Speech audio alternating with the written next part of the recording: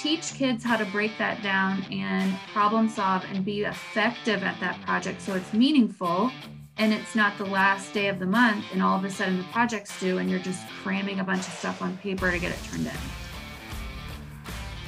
Welcome to the Andy Jacks Podcast, a reflection on education, leadership, and life. Please consider hitting that like button, sharing with others, and letting me know what you think.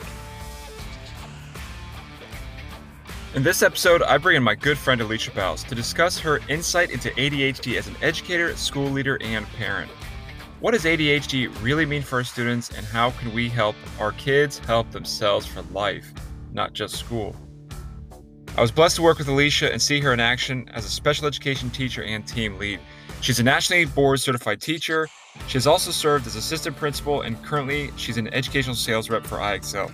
She has a huge heart for her students and has done the real work to help change their lives. I've seen it. She's outstanding. I'm so thankful she's on the show today. So you've seen Jerry Maguire, right?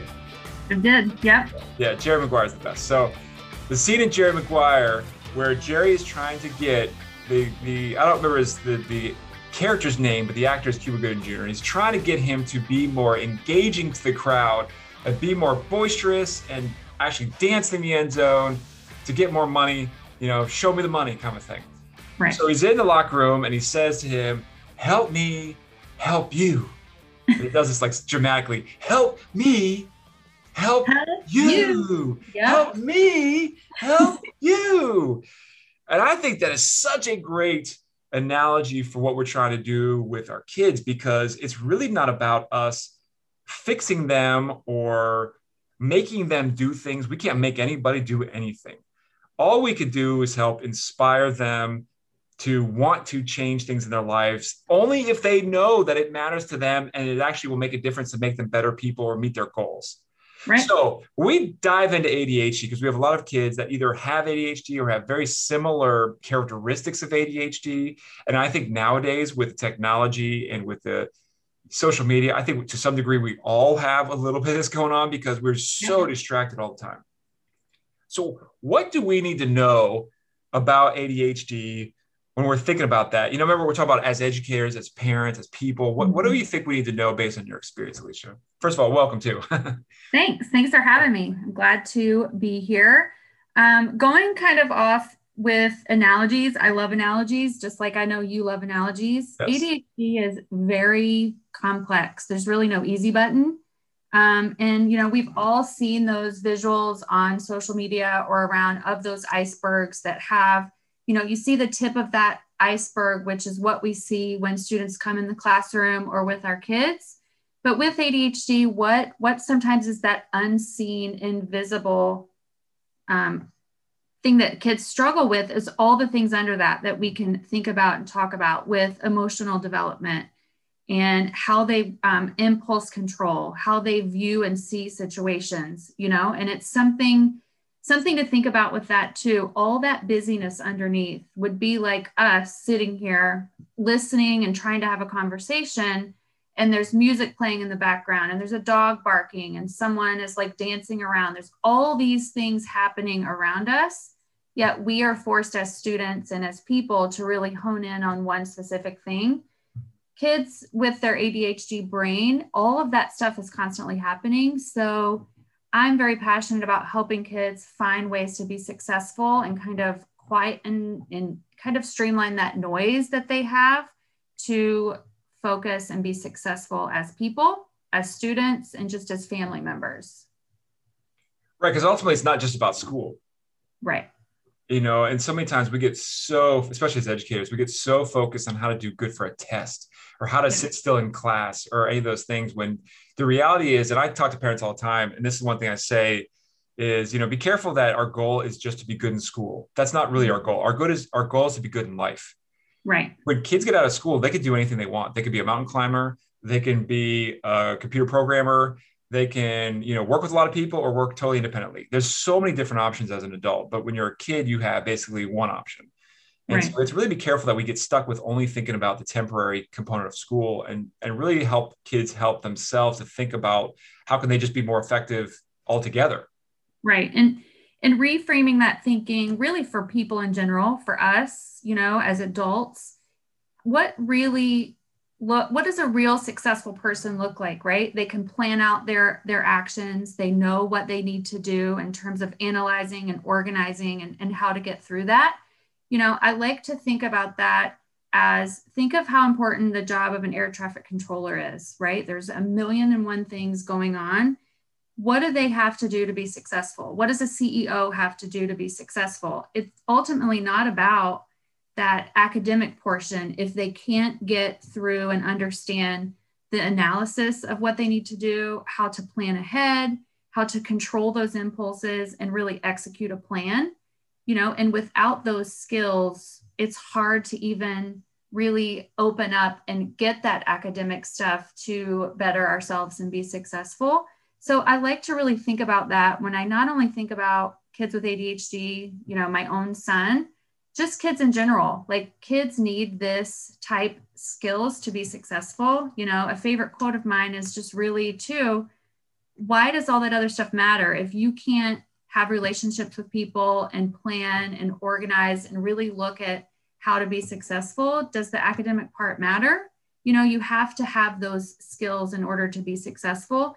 And our kids with ADHD struggle with that more because they have so many other things going on. So it's just, what I see with my own son at home, it's just a passion of mine to know and understand that just like reading, just like math, kids need explicit instruction in how to develop these skills and learn how to do it, rather than just being an assumption kind of thing that they should just know how to do it, because they don't. Absolutely. I think the most effective teachers I've ever seen are ones that do two things at once. They simultaneously teach kids for their future how to do things in general and teach that content for that lesson. It's not just about the lesson and getting that content done. They're also teaching them study skills, good work habits, organizational skills, and doing those things at the same time, integrating those two things together. Because ultimately, those things are what they could probably they're going to forget about the Pythagorean theorem, but they'll remember how they organize themselves in an agenda, for instance, right? Something that, all of us do. We were talking offline about like how important our agendas and our organizers are, something that we still struggle with as adults. And so those best teachers, I think, teach both those and integrate those at the same time. But you have to, like you said, explicitly teach kids how to do that. First, I'm going to challenge you, if you're listening, you need to know effective ways that you can do this. So if you may be more or less organized, you need to think about what works for you may not work for somebody else. And what works for them. And, so you have to really think about some different options that you can give kids. Yeah. And one of my biggest aha moments as a parent of a child with ADHD was to really think about that child's developmental age versus their actual age, and think about what do those skills look like in terms of that cognitive awareness and cognitive energy. We all know we have a set number of hours of cognitive energy that we can really kind of use throughout the day. It's typically a couple of hours, to be honest, if you look at the research of what that looks like. Kids with ADHD, that cognitive energy burns off so much faster. So they get to this point, if you think of them coming into a school building, there's so many things going on. What do my friends see? Oh, that's over here. And it's, ADHD is so much more than that distractibility, because they're having to work so much harder inside with what we don't see to give you their best effort. And a lot of times even with their best effort, they're still kind of talked about, or, even as a parent, it's hard. Think about the developmental age, not to treat them any differently, but, my son's 13. Developmentally with ADHD, kids are about a 3 to 4 year difference. So think about what that 10-year-old needs in terms of organization and expectations, and help teach those kids that and think of it that way, rather than the go-to, you're 13 years old, better, because really they might not know better because they haven't explicitly been taught that. I'll take it a step farther. Who says they should know better at 13? Who says we know better when we're in our 40s? Like the reality is, at least I am, you're not, but like that reality of, we don't you know, as adults, we struggle with the same things, and yet we project onto our students that they should all be this figured out. And Right. we don't give them a lot of allowances for, making things up, and I know people do. So this isn't like, I don't want to generalize it like, we're all bad, but as educators, we need to do what we wish people would do for us, like that Right. golden rule, treat others as you would want to be treated. And Mhm. I think that really helps to think about that with our students, especially in this case when they're struggling. And it comes across differently than what, you may see what you think is like laziness and like, I don't want to do something, defiance, obstinance, maybe even I don't know how to do something, but it could be much deeper. Like you said about the iceberg, it could be much deeper, that what's really going on isn't really that. So be careful that you judge students based on that surface level behavior. And you have to get that root cause about, do they even know what they need to do, or are they just kind of going in 50 different directions? Yeah. And when you think about that, you brought up a good point. So much about ADHD is misunderstood. Like you said, sometimes they're categorized as lazy or unmotivated or not interested in what they're doing, or they don't care about, whatever's happening. And in reality, as a parent and as a person that has such a, I have a background in special education, I know this, but I went through a period of time of thinking I was a bad parent, right? Like, what is happening here? Like, I know special education, but the outside world that doesn't get that my child is struggling with things that looks like he should know better. Like, what do I need to do as a parent, And that really kind of directly bleeds into the classroom and, how can teachers support them? I talk with my son's teachers immediately at the beginning of the year. I talk to coaches and say, this works really well for him. Make sure you're addressing him first, say his name, get his attention. He wants to please. And any kid I've ever worked with ADHD, friends in the classroom as an administrator, all I see is, the biggest heart of, they want to do what is expected, but there's roadblocks in place that we can teach them to get around that, and one of the biggest things is, we all know as educators and parents, we want to play into kids' strengths and what they're interested in. But I always challenge people and teachers and parents and friends of mine to dig a little deeper than that. As adults, we avoid things that are hard for us, right? We don't want to do it. It's hard. You have to really kind of look at that differently. Kids do the same thing. I see my son all the time, what skills and kind of strengths does he want to do? What do those have in common? Like, why does he want to do X, Y, and Z, right? Because if he really likes something, he is a master at it. He's a pro and he can do it. He loves. Oh, and that's something that I think I talked about a little bit in my last podcast, was about that alone, is that it's very inconsistent focus. Mm-hmm. It's not that kids with ADHD can't focus. It's that it's very inconsistent. It's that they focus sometimes extraordinarily well on some things that but it's all based on interest. So, just because you create this massive motivational plan, you think this will be the thing, that's not necessarily true. It's still based on interest, and so you have to tap into their interest, but at the same time, we can't only have them do things they only want to do, right? I always like to say, and what luckily one great little positive nugget of COVID for me is being home face to face with my son all day, every day, and being able to pick up on themes and commonalities and see the things he's avoiding and the things he's fighting me on. That's where my work lies for him, planning, organization, those executive skills and executive functioning deficits of his. He avoids that. And he does that in the classroom. I worked with kids that do that in the classroom. That's where the work really is. Dig deeper into, if they're fighting you on it. How do we do that, right? But how do we do that? Because, you get into this battle. We can't battle. We can't lecture them. You can't make them do anything, especially something they don't want to do. So let's talk for a second, get real. Like what can people do? I think one thing we keep coming back to is that methodical instruction. I think just setting kids up for success and not failure is such a critical component.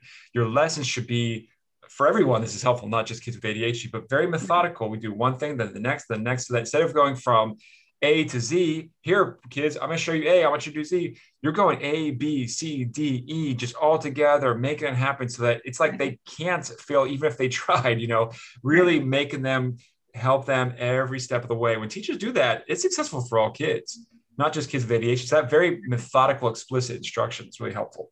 Methodical, consistency is important. Predictability, like predictable. Yeah. The predictable part of it, because I notice and the, the explicit part, being very direct with what your expectations are.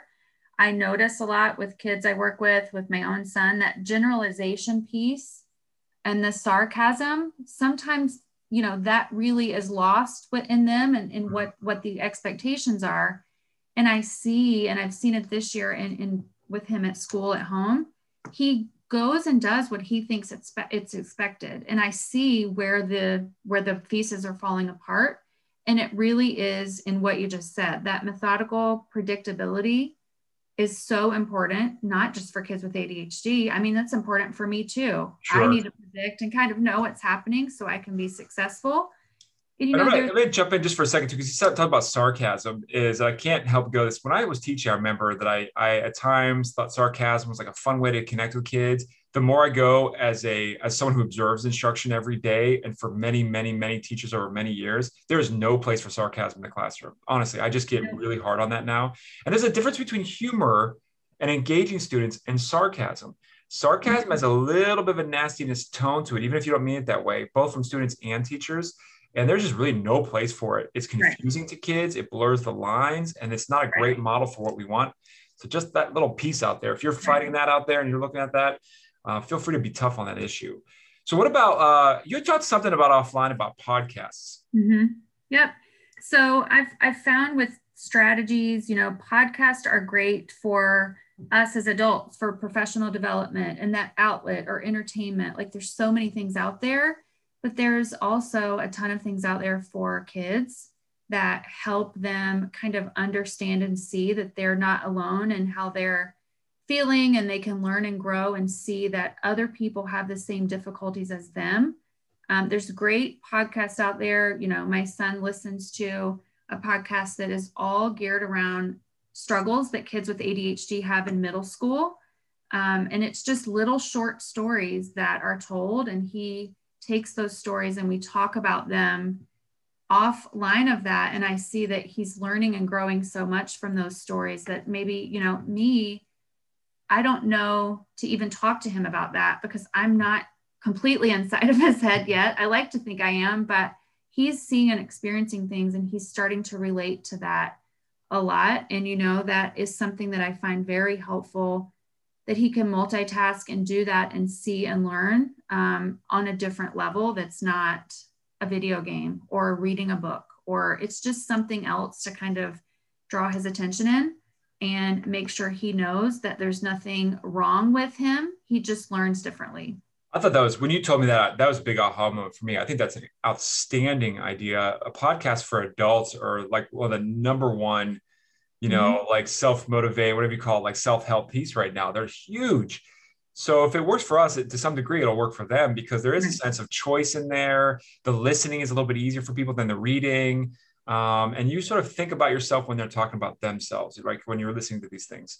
And so I think that's an outstanding tool. So thanks for sharing that. What about like agendas and stuff? I know we use agendas and we help students like write down tasks. I think that could be something that you really work with kids, and don't assume they just can do it, just because they maybe have done it before.